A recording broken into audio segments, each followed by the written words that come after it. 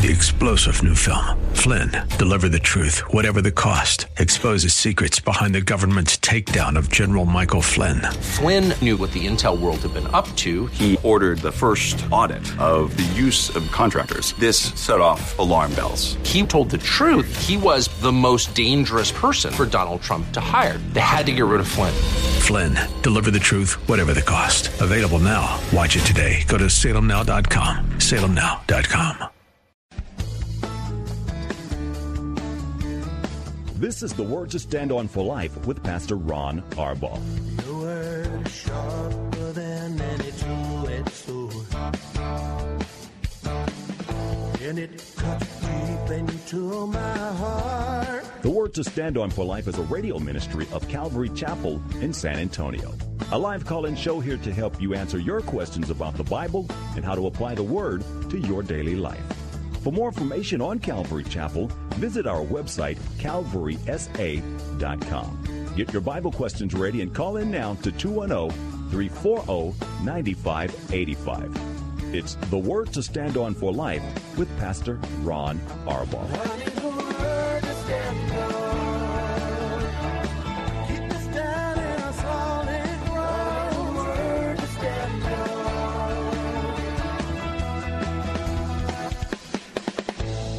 Ron Arbaugh from Calvary Chapel in San Antonio, Texas, and you are listening to The Word to Stand On for Life, a program dedicated to taking your phone calls and answering your Bible questions. Whatever's on your heart and mind, we'll do the best that we can.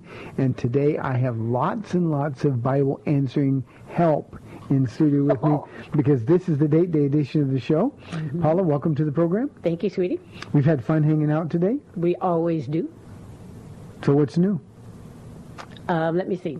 I'm back from my trip to Idaho, and I'm leaving tomorrow again. See, everybody's ditching me. We're not ditching 2 weekends you. in a row, I'm alone. We're on a mission from God. We'd love your live calls for questions. 210-340-9585. That's your phone number, 340-9585. You can also call us toll-free at 877-630-KSLR. Numerically, that's 630-5757. You can email questions to us by emailing questions at calvarysa.com. You can also use the free KSLR mobile app if you're driving in your car to call safely. And we at Calvary Chapel, we have our own free mobile app where you can send questions in as well. So, Paula, it's your show. It's your day. Mm-hmm. I've been hanging out with the prettiest girl in Texas all day, so thanks. The rest is on you. Thanks. Just off the top, because it seems like it's coming up every time I turn around, it's this theme of forgiveness. And I just, as I opened up my what is this thing, an iPad? It's not a laptop, right? It's an iPad. Okay, iPad to go to my Bible. She gets her technical genius from me. Oh, yeah, yeah. Anyway, it said on there about it's easy to forgive someone you know, but God, I think this is what it says, but God asks us to forgive even those, to forgive all people. And it's been coming up over and over again, that one that gets on your last nerve, or that one who has forsaken you, abandoned you, rejected you, and it just keeps coming up. And so when we went to Idaho, my first teaching was on hope, the assurance of our salvation. And then Jocelyn taught on faithfulness and then shared her testimony, God's faithfulness, not ours, certainly. And then my last one was on forgiveness, and I had all these notes and stuff, but boy, I tell you what, the Lord just started speaking without me using my notes. I think because every time I turned around, we were talking about forgiveness.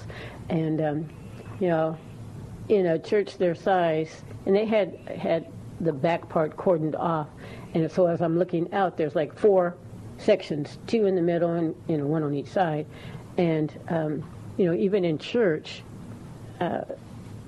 you could sit on the far left side, and somebody who you go to church with can sit on the far right side, and neither the two shall meet. And so it's kind of one of those things where, you talk about throw off everything that hinders and the sin that so easily entangles. Well, forgiveness or unforgiveness is one such thing that hinders our walk. And so, as I looked at it, I said, just for instance, talking about forgiveness, there may be somebody on the far left and somebody on the far right, and you guys won't even meet eyes. It's like, you're going to avoid at all costs. And it was almost as though the Lord was saying, that's happening. And then the way that they do their communion at the end before we go home, after this forgiveness teaching, the way they do their communion is their pastor's wife stands in the middle with a goblet of the juice, and Jocelyn was on the right side, and I was on the left side of her holding gluten-free crackers. And so they have two lines. And so once they get their cracker, they dip it in, and then they have to hug each other. And it was as though the Lord was saying, there's going to be some hugging from those people on the far left and the far right. And they're supposed to hug each other, representing the arms and the heart of Jesus. Well, so I'm standing there, and I could see a couple of ladies would not meet eyes. A lot of them would. You can hear them, God bless you. I'm so glad you're here. I love you, that kind of thing. But there was a couple of them that wouldn't connect eyes, and the Lord was saying, pray for them. And so on this forgiveness thing, it could hinder our walk. Forgiveness thing, I like the way you put that. It's not easy. Paul, the picture, that's a good picture. People, same church, listening to same worship songs. On either side of the church, their arms are raised in worship to God. Mm-hmm. They're full of emotion. A lot of times, especially with women, tears flowing because the worship can get very, very emotional. And yet, the whole time, pretending like everything's okay when there are people they are actively withholding forgiveness from. It's a game that we play in the Church of Jesus Christ. I'm okay because I'm still getting goosebumps from the worship songs. I'm okay. It wasn't my fault. But one of the things that we've got to focus on, if we're really, really going to be filled with the Spirit, to be usable by the Lord for His glory, is we got to focus on a clean heart. Mm-hmm. And that means we got to be honest enough to say, look, I'm holding something against this person. And that's on me. That's not on them. They may have done something that upsets you, but that's not the point. Holding unforgiveness is a choice that we make. And from this one pastor's perspective right here today, nothing is harder for me than watching people pretend everything is okay. Like they're engaged in the worship of God, but they won't let go of their unforgiveness or their anger against other people for what they've done.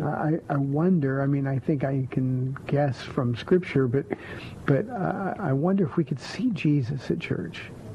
Would He go over and grab one on the right, bring her by the hand to one on the left, and bring her by the hand and say, would you please do this for me? This is for me. No, Lord, I won't do this because you don't know what she said or what she did, but I want to serve you, Lord. And Jesus would simply say, you can't. Mm-hmm. You can't. And yet we pretend all the time like it's okay because we're pretending that we're okay. Yeah. He does do that. You know why I know? Because it happened to me. I was on the worship team one time, and this lady who just kind of irritated me, she didn't really come here, but she wanted me to come to her house. And she asked me one time when I come, I saw her in the grocery store. She said, you know what? Why don't you ever come over to my house? I said, well, you don't really come to my church, and I'm kind of busy. I'm ministering to the people who come there. Oh, you think you're too good for me? Well, no, it's not that at all. But, well, would you come over for coffee? I said, I will come one time. If you really need me to come over, I'll come over. Well, I get there, Ron, and about 15 minutes in, she gets a phone call. And she asked me to stay there with her kids while she had to run out and do something. I'll be back in 10, 15 minutes. It was hours, and I didn't know where she was. And it's before cell phones, so I didn't have a way to connect with her or anything. So I just have to stay there with her kids. I can't just leave her kids and say, hey, they're not my kids. So that didn't happen just one time. That happened 2 times.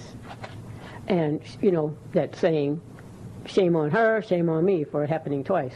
But anyway, she and her family, I didn't see for a long time, and she knew I was a little upset. This is very unfair. It will not happen again. I will not be coming to your house again. I gave you the opportunity, and you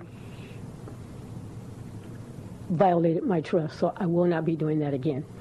And so she brings her family here, to come to church, and I'm on the worship team, and my lip thing. I was a little bit... You have to explain that to the audience. When I'm a little disgusted, my lip kind of goes up, and I have no poker face. And so she and her family come here, and I was like, man, I'm talking to the Lord. I'm on the worship team, looking out, and the Lord says, you got an issue. I said, I know. And I'm not going to do anything about it. I'm like, what? And it was Pastor Troy here at the time, and he says, the Lord's talking to me, what's getting ready to come? I was like, yeah. He says, I want you to get off this stage and go right down to her and welcome her in this church. I was like, oh, man, Lord, I know what holiness is not doing anybody any good, especially me. So anyway, tail between my leg, I go over there, and this is what she says to me. You know why I always keep returning to this church? I know I'm not here very often and stuff, but you know why I always return? And, I was trying to be nice. I was like, yeah, why? Kind of thing. It didn't come out like that, but that was my attitude. And it's like, no, I don't know why. And she said, no matter what's happened between me and you, you always have that smile. And she apologized. I was like, what? So I go back up to the stage, as I'm going back. Well, it said, see, now you're free. So, anyway, he will do that. He will take the pastor's wife of the church. She's holding some, animosity and... it's just time for God's people to stop pretending that they're okay with God when they're not. Yeah. It's there's no longer any excuse for it. We're living in the last days. The world is literally going to hell at a pace that seemingly, at least in our lifetime, has never happened before. We've got to be serious about our own personal walk with God before we can have any impact on anybody else's walk with the Lord. And it is, at least for me, the single most difficult thing to look out and see people that I know and love, but I know they're unwilling to forgive. I know they're holding grudges, or I know they're angry at somebody. And yet you can come to church, put on your churchy face, and everything seems to be okay. We've got to stop doing that in these last days. Yeah. And the Lord, they don't have to be our best friends, but we've got to want the best for them, no matter what, And so, yeah, that's just a kind of an ongoing thing, I think. But we can...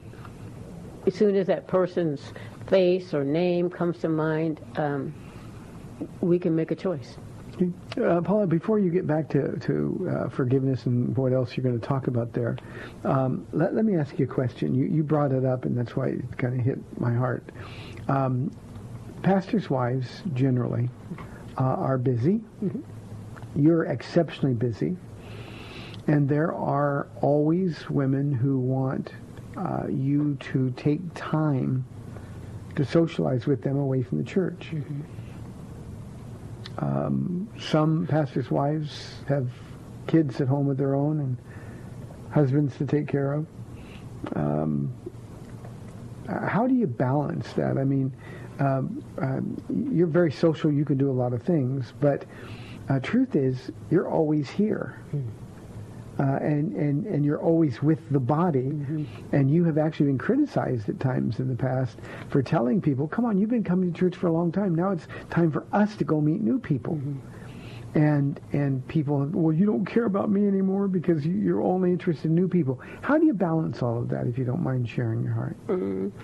Well, I think I'm balancing it. Nobody's told me that so much lately, but yes, I have definitely had that before.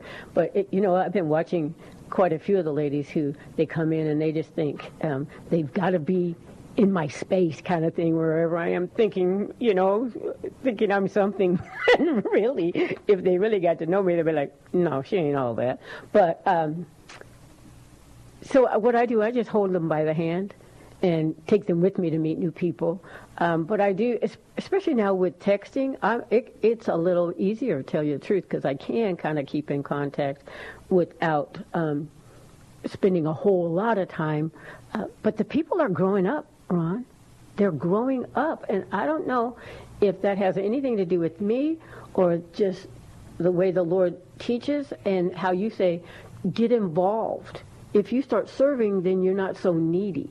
When you're just coming to church to have your needs met, that's when you run into trouble. But when the people start serving, then the people that they're serving with become the ones that they hang out with, and they're not lonely anymore or so they got to be with the pastor's wife. I mean, it just, I don't know. It's not a big issue, well, I don't think, any longer. Well, there's always going to be some clingy people like that. But one thing that I did hear you tell somebody one time that I think is important. You tell people, look, I don't have a free night.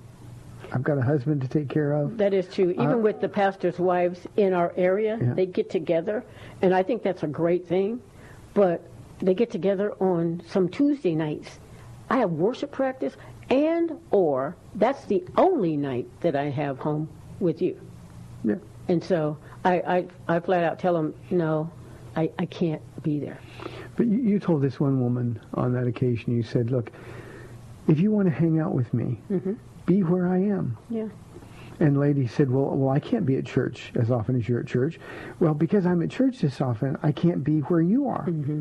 So this is what I'm committed to. I'm committed to serving the Lord. I'm committed to serving my husband. But this is the body that God has given us. And maybe, I hope this makes sense to the listening audience, but you're not here because I make you be here. You're not here because you'd feel guilty if you weren't here.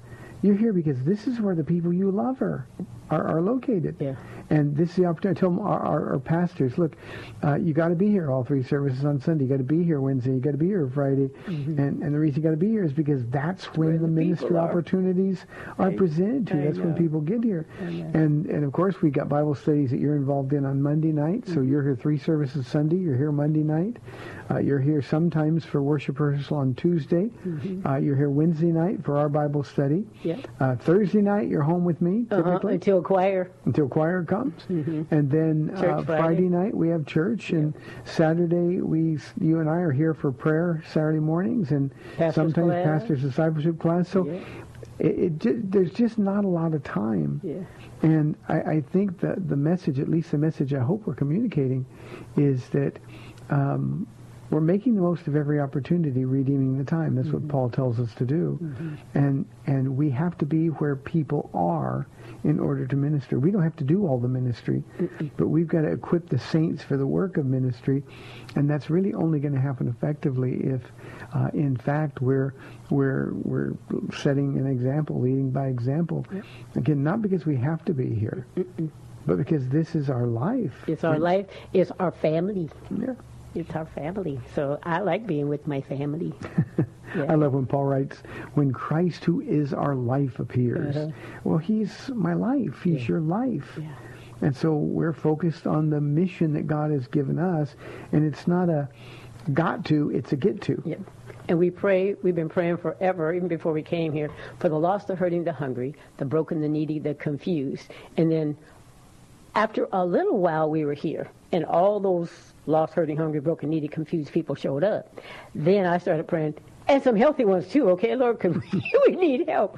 But no, I want to be where the people are, and it's so exciting, especially after we've been here so long now, to see those broken, needy, hurting people come in, and then, you do spend some extra time with those. You hold them by the hand and say, come on, I'm going to go meet new people, so you come meet the new people with me.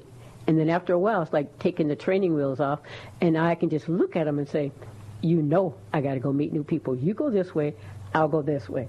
And we'll talk about who we met later. So they're not just so clingy to me. But yeah, being here at church, it's awesome. And then to see the new people come in broken, And I get to sit with some of them and just tell them, the Lord is patient. You will mess up again, but don't beat yourself up. Don't let the devil take you down the wrong road. It's going to be okay. I got saved 7 times. And don't be surprised, new people, when you come to Calvary Chapel, San Antonio, Paula doesn't grab you by the hand and say, hey, come sit up front with me. That's right. Because that's what happens. It happens a lot. 340-9585. If you have any questions or comments for Paula, 340-9585. You can also call toll-free at 877-630-KSLR. Paula, what's next on your list? You know what? I wanted to talk about hope as well. Starting out, a lot of times people will come to church, especially I did a conference, and so it's not coming to a regular church service. It was all women and just talking about hope. So they're bringing in friends and family members who aren't saved, and in the Idaho area, for the most part, it's Mormon population. And so it was really funny. So let me go to a side thing right here, because this is the church I was telling the people last week that this is the church where I gave the altar call, about 200, maybe 300 ladies, and they all stood up. And some of them remembered Rosalinda was there with me, because I asked them, I said, how many of you guys were here that year when I did the altar call and everybody stood up? Hands went up, and they were saying, that was us. I would say probably 40 plus women were at this conference who were there back in that time when I gave that. That was 10 years ago? That was 10 years ago, yeah. And so here I am talking about hope. And I started out with, is there hope or love for me? Can I be forgiven for all that I've done? And can I start over in life being changed? And of course, the answer is yes. Because hope is not just, I wish, but hope is a person, and his name is Jesus. And so if you have Jesus living in you, of course, all your sins are forgiven, past, present, and future, and he has a plan for you that he will work out in and through you. So it was a fun conference. Good to see people that you haven't seen in a long time and that you had an impact on their lives. We're under 4 minutes, about 3.5 minutes for this side of the program. Tell the story of the lady who came this weekend, or last weekend. Yeah, talking about hope. She 10 years ago when she came to me, she's talking about her unsaved husband and that she was getting ready to just dump him. And she said, girl, don't talk to me till you've been with that man for at least 10 years. So she's been trying to be faithful, coming to the church this whole time. And she said 10 years came and went. And she said, I was looking for you to say, to tell you, she said, to give you what for, because it had not worked. And she said, but no, here you come this year. She said it was after 12 years that her husband finally surrendered his life to Jesus. And she said, I was going to give you what for, but she said, now I'm just going to hug you and say thank you so much for encouraging me to hang in there with my unbelieving husband. And she said, I can't tell you, how many days she was giving up hope, and yet she could hear my voice say, just one more day. That's not a popular message, in large part because of your testimony. You prayed for me for 13 years. You should have said, come and talk to me after 13 years. I should have. But see, she said that I said that because I'm thinking if I said that, I would have said 13. Yeah. but that's a difficult message for people who are in a miserable situation. That's hard. We had a man from the church who asked you privately, so how'd you do it all those years when Ron was such a jerk? And you could tell that the pain in his face was that's what he was experiencing now, but not with a man, obviously, with his wife. It's such a hard message. Just hang in there and trust the Lord. Our joy, our strength, our hope, it all has to come from the Lord because there's no other source. And I think a lot of times when those lengthy times of pain are in our lives, I think they're by God's design, because he's trying to do a really, really deep work. Yeah. And the other side of that, in me, And for others who are also watching, for instance, Ronnie, our older son, I think it was when I turned 50, a couple people had their birthdays today. And I think it was on my 50th birthday that Ronnie gave me a birthday card, and inside of it, he said, "Happy birthday, Mom," and then he said, "Mom, I am so glad you became a Christian, because where would our family be if it wasn't for Jesus?" And having me hang in there with his father. That's when it makes things worthwhile, doesn't it? Doesn't it? It's like having the baby, but the labor pains just went on for years and years and years and years. But it was worth it when the baby was finally born. Yeah. Oh, well. 13 years. Yeah. But that wasn't as bad as you make me out to be, was I? Well, we know the truth. Yeah, I tell you what, you weren't as bad as some of the stories that I do hear, though. Yeah. Yeah, I would have killed you. We've got 30 minutes left. Ladies, especially, this day's for you, but we'll take Bible questions or anything else. 340-9585 for your live calls, or toll-free 877-630-KSLR. You're listening to the Word to Stand On for Life. We'll be back in 2 minutes.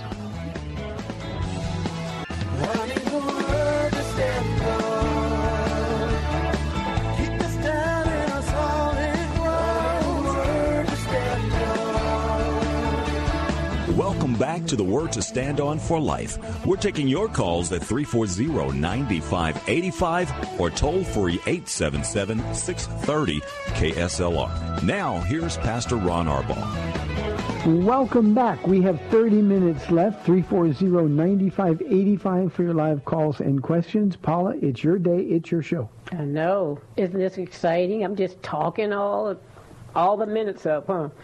Anyway, thank you for inviting me, making it my show, so I don't have to do any guilt about talking the whole time. Anyway, so in the second part, I would love to talk about our 2 Samuel studies. You know, last week, David went to great stakes to be kind to Mephibosheth. Say that fast 3 times. Yeah, Mephibosheth.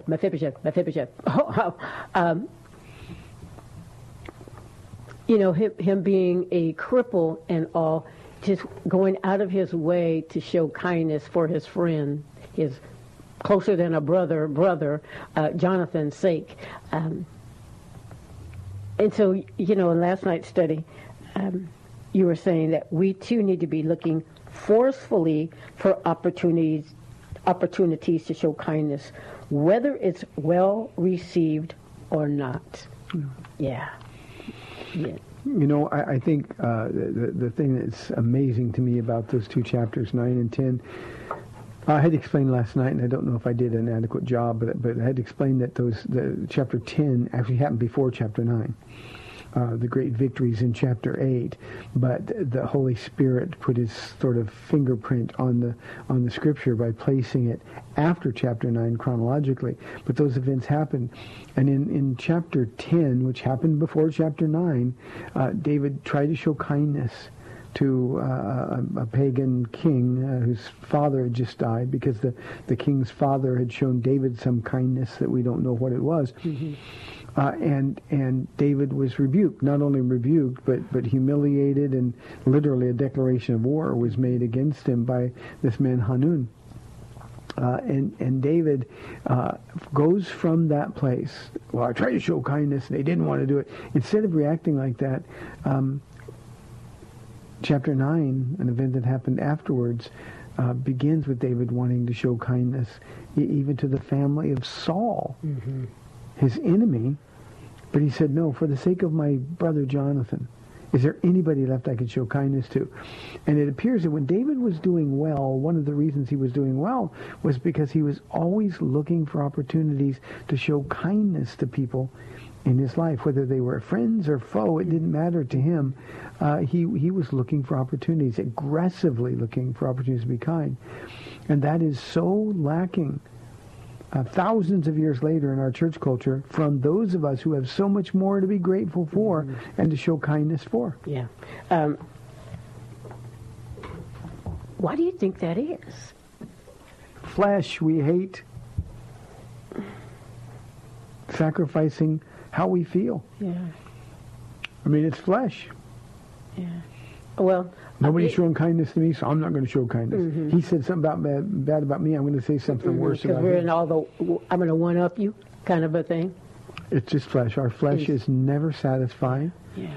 And although we have, it's like when we talked in the first half of that about forgiveness and not holding on to anger or grudges or anything else, there's some perverse way that holding on to anger or not being kind to people satisfies our flesh. Yeah. But the Lord tells us love is patient, love is kind. Love does not keep a record of wrongs. I mean, and my brain is a computer. It really keeps a record of wrongs. I have to force myself to remember the Lord's blessings. I have no problem remembering the things people have said and done to me. But that's just wrong, huh? But the Lord says, flip the switch, girl. Get the different perspective and see that I love everybody. And I want to be kind to everybody. I rain on the righteous and the unrighteous. The sun shines on the righteous and the unrighteous. And so if Jesus is the one who's living in me, and the Romans 5:5 love of God is shed abroad in my heart for all people, then I get to choose to walk in his love. And one of those definitions for love is kindness. So I want to be like Jonathan. I want to be like Jesus. I think as our flesh goes, Paula, the single hardest thing about the description of love in 1 Corinthians 13 is the keeps no record of wrongs thing. And actively what we should be doing, what I personally have to do, my flesh is just as stinky, if not more stinky than anybody else's. I've got to remember that well, if Jesus kept a record of my wrongs, where would I be? Yeah. And if I want to be more like Jesus every day, I've got to understand there's no way to do that without saying yes to him and saying no to my flesh. And it's just so difficult for us unnecessarily. And the difference is walking in the flesh versus walking in the Spirit. I'm just getting some scenarios in my head. David with Mephibosheth, he could have easily said, man, your dad was something else. You going to suffer, for his wrongs. And yet he knew that wasn't the right thing to do. You mean the grandfather? The grandfather, yes, because I'm thinking Micah. Yeah, okay, so. Yeah, Saul was Mephibosheth's grandfather. Yeah. Jonathan, his father. Yeah, that's right. So I've been holding this grudge a long time, and I finally got somebody to spill it out on. Too bad for you. And see, nobody would blame David because it was just the habit of the ancient world. When somebody new came into power, they would automatically kill all of the heirs by birth to the throne, so there would be no competition, so there couldn't be any coups. And so everybody would understand. In fact, that's what Mephibosheth had been told his entire life. If you ever see David run, he's going to kill. And that's why he was dropped. Yeah. Because David was judged unfairly. Yeah. Let's take a phone call, Paula, and then we'll get back to business. Let's go to Lavernia, Texas, and talk with Bill on line 1. Bill, thanks for calling. You're on the air. Yeah, I had a question. She had mentioned the altar call earlier, which I've always felt that's convicting of the Holy Spirit most time for it to do that. Seems like a lot of churches are getting away more of the old traditional altar calls. I was saved in the Hellfire and Brimstone Church, and so early altar calls in a different manner, and then to the newer age as we grown up here in the 80s when I came back around again and seeing the intensity of the music and the conviction that had on my heart to make me want to change my ways and about what I may be going through that week, that year, that month, whatever. But it just seems like churches are getting away from it in lieu of and due to the emoting thing they talk about being scared of for some reason or disapproving of the emoting thing. And I just like your thoughts on that, if that's enough information for you there to, what you've seen, sir. Yeah, it is, Bill. Thank you very, very much. One of the things, and as a church leader, obviously I'm a recipient of all of the church marketing techniques and all of the programs that are being peddled to churches throughout this nation. And we've become an expert. You can go all the way back to Willow Creek Church. It started with Bill Hybels. You could even go a little bit further back with Robert Schuller. And at some point in our church history, Bill, it became the habit or the practice of the church to make people feel good about themselves. And the conviction of the Holy Spirit was frowned upon because it made people feel guilty. You know, I don't come to church to feel guilty. I come to church to be lifted up and those kind of things. Well, church growth practitioners have convinced a large part of the church that altar calls make the people in church so uncomfortable that people will stop coming. If you want your church to grow, there are some things you can't do, and that's one of the things you can't do. Bill, for me personally, it shows just how sick so much of our church culture really is. I give an invitation every service on Fridays and on Sunday, Fridays and Wednesdays, I do it a little bit different. I ask people come forward for prayer, not for me doing it, but we close our Friday night service with prayer, and on Wednesday night, because it's an Old Testament night, most of the people are believers, and still I give an invitation every Wednesday night.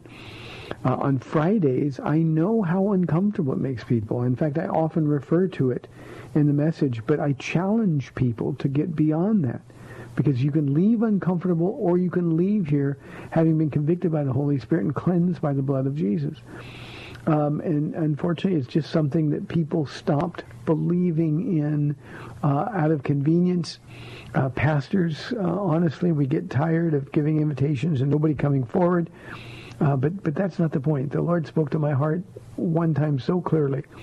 Every time you have a microphone in your face, you're going to invite people to come to know me. And I've done that faithfully. And I've actually been invited to churches where they told me not to give an invitation. And I told them, look, I can't do that.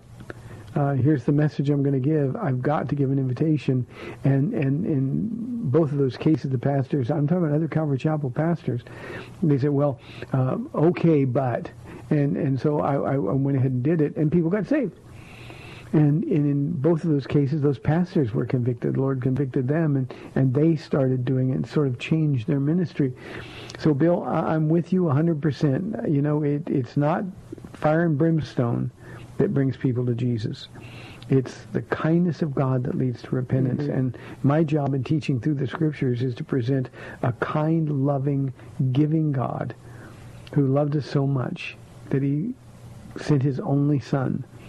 And all of the promises that we have as believers that don't apply to unbelievers.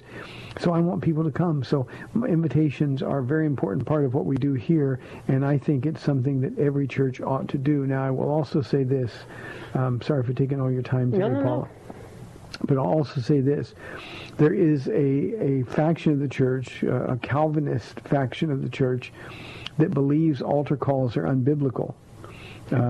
Because God is sovereign, because God chooses indiscriminately who is and who isn't going to be saved, to give an altar call to somebody they claim who hasn't been chosen by God is to misrepresent God. Now, I think that's absolute foolishness, but especially in the Southern Baptist denomination, the Young Reformed Calvinist movement has sort of taken over the Southern Baptist Convention leadership, certainly, and by far the majority in numbers, and in large part even Baptists who always gave invitations are now shying away from it because of their Calvinist doctrine. That's why I tell people on this program all the time, and tell my church the same thing, Bill, that doctrine matters a lot. It matters a lot. Mm-hmm. Bill, I hope that helps, and you pray for churches who aren't doing it.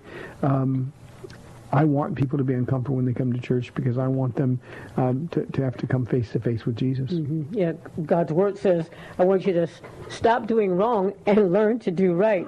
And hanging around this church for all these times when I get asked to go out, they'll ask me, will you do the altar call? Say, I'll be happy to. Because I do it from the very first teaching and every teaching. And it was last year at one of the things for Calvary Chapel in California, where I kept asking, are you sure you're born again? You should kind of know the year, not necessarily the day, but you should know. And are you different? Because if you're not different, are you sure you're saved? And I would ask, kind of, it was almost to the point of, Paula, why do you keep asking these people this? And so it's 3 days. We are packing our stuff, getting in the car, getting ready to drive off, and this girl is screaming, running after me, wait. I'm one, you kept asking, and I knew I wasn't, but I can't let you leave. Would you please lead me in a prayer to receive Christ? I mean, what's so wrong with that? But, you ask all the time, you're a believer now. You need to stop drinking to get drunk. You're a believer now. For the men, don't lord it over your wife and your kids just because you're bigger and stronger. You're not their boss. You're not their taskmaster. You're supposed to be loving them as Christ loved the church.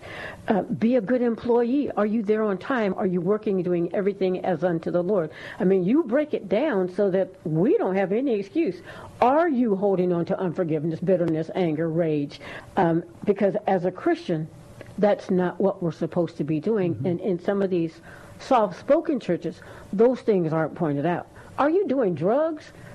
Manufacture them, selling them, whatever. That's not right. And so we get to hear that over and over again in some of the other churches. Oh man, if he tells me that, like for instance, I'm in here raising my hands, I'm crying, praising the Lord, and yet 2 rows back of me, I can't stand that person. That's not right. Yeah. Paula and Bill, this is for you as well. I can't imagine when a pastor who has chosen not to give invitations stands before Jesus and Jesus asks a question, were you embarrassed by me? Were you ashamed of me? Yeah. I mean, why didn't you give them a chance to know me?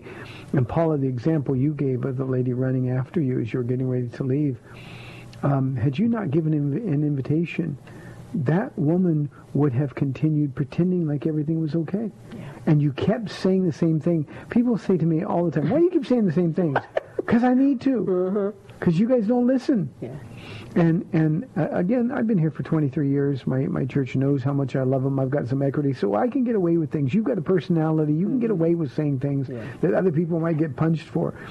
But every pastor has the responsibility every time they're teaching the Bible to invite people to come to know Jesus. Yeah. And to not do that is inexcusable, at least from my perspective, and I think that perspective is biblical. Yeah, I agree. Thanks, Bill. Thank you. That was a great call. Yeah, it's his kindness that we're talking about. His kindness leads to repentance. He says, come unto me, I want to forgive you. I want to make life better for you. I want to relieve you of the guilt and the shame. Like Mephibosheth's name was forgiver of, what is it called? Forgetter of shames? No. What is it? I can look it up. It's the remover of shame. Mm-hmm. And so his name meant shame, but the Lord wants to remove that shame from us, the guilt and shame. And though we are guilty yesterday, he makes us innocent today and forever if we will just actually, his name means shameful one. Shameful one.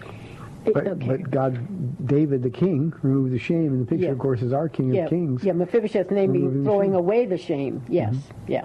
And so he wants us to come to him so he'll throw away our shame. And how kind is that? Because he knows all the stuff that we've ever done, and he wants us anyway. I had a guy, this is probably 10 years ago, Paula, but he said, you're always talking about Jesus. Why are you talking about Jesus? So I just told him, because it's all about Jesus. Well, I thought that was the end of the conversation. After the next Sunday's message, he came and says, I was counting. You mentioned Jesus more than 40 times. That's when I stopped counting.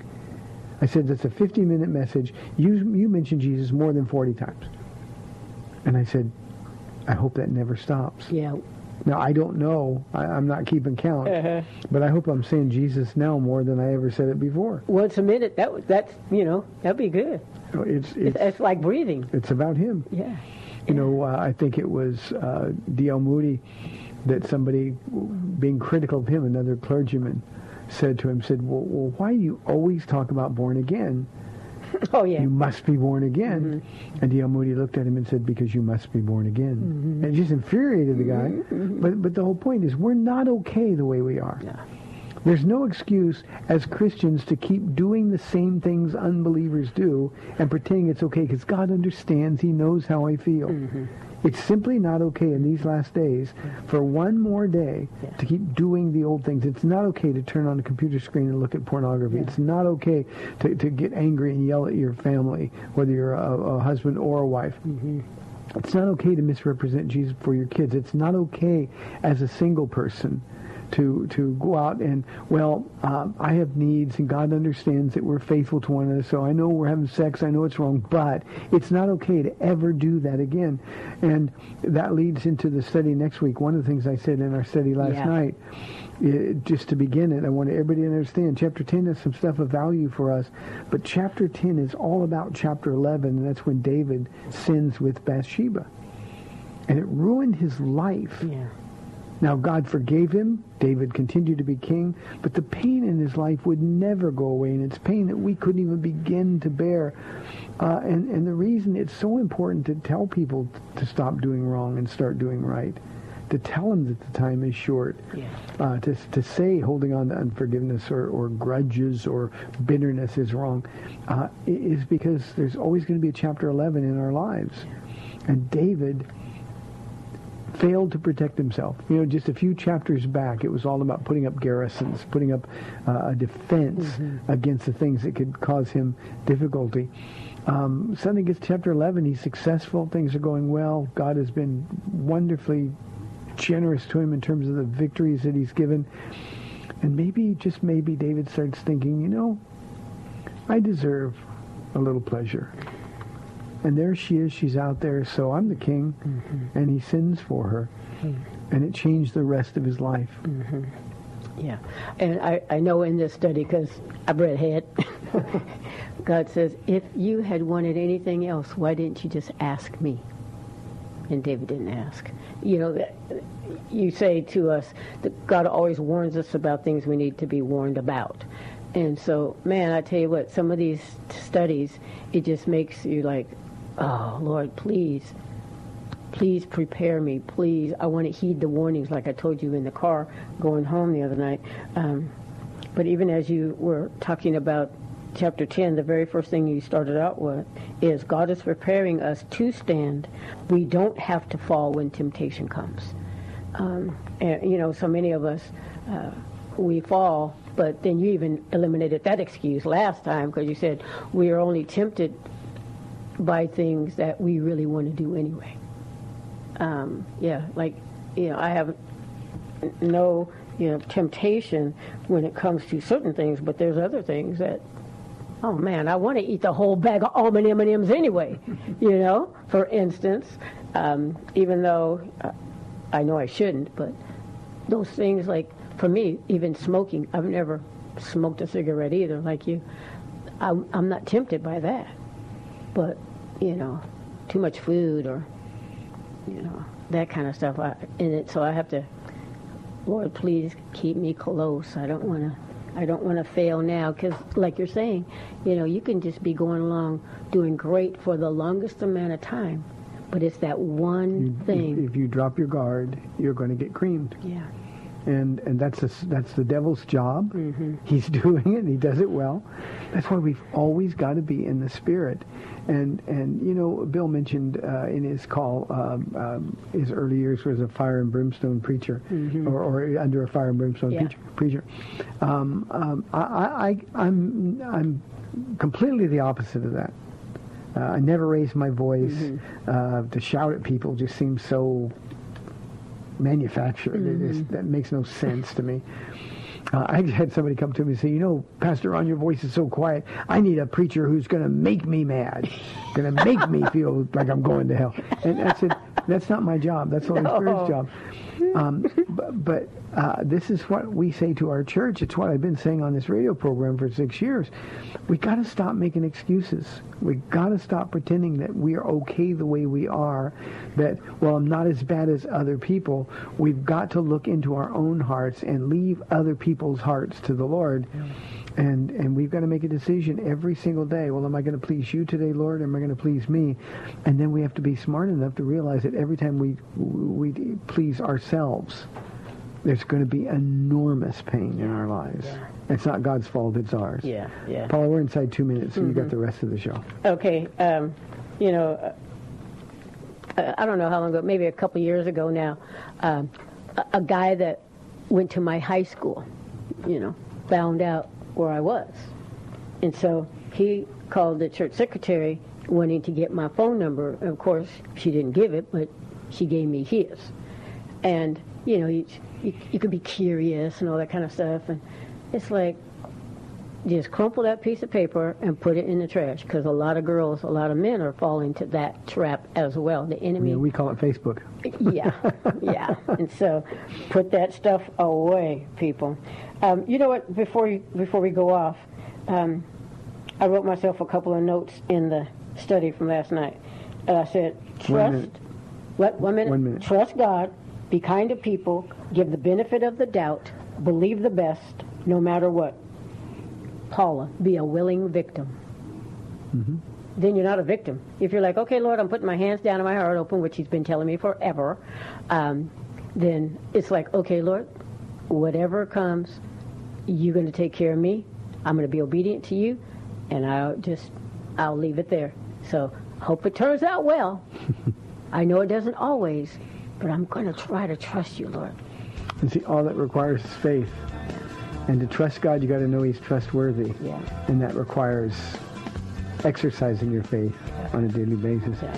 Hey, thanks for tuning in today. You've been listening to the Date Day edition of The Word to Stand On for Life. I'm Pastor Ron Arbaugh, joined today by my beautiful wife, Paula. I'll be back tomorrow at 4 o'clock on AM 630, The Word. May the Lord bless you and keep you. We'll see you tomorrow, Lord willing. Paul. Thanks for spending this time with Calvary Chapel's The Word to Stand On for Life with Pastor Ron Arbaugh. The Word to Stand On for Life is on every weekday afternoon at 4, and Pastor Ron invites you to find out more about Calvary Chapel at calvarysa.com. The Word to Stand On for Life was sponsored by Calvary Chapel of San Antonio.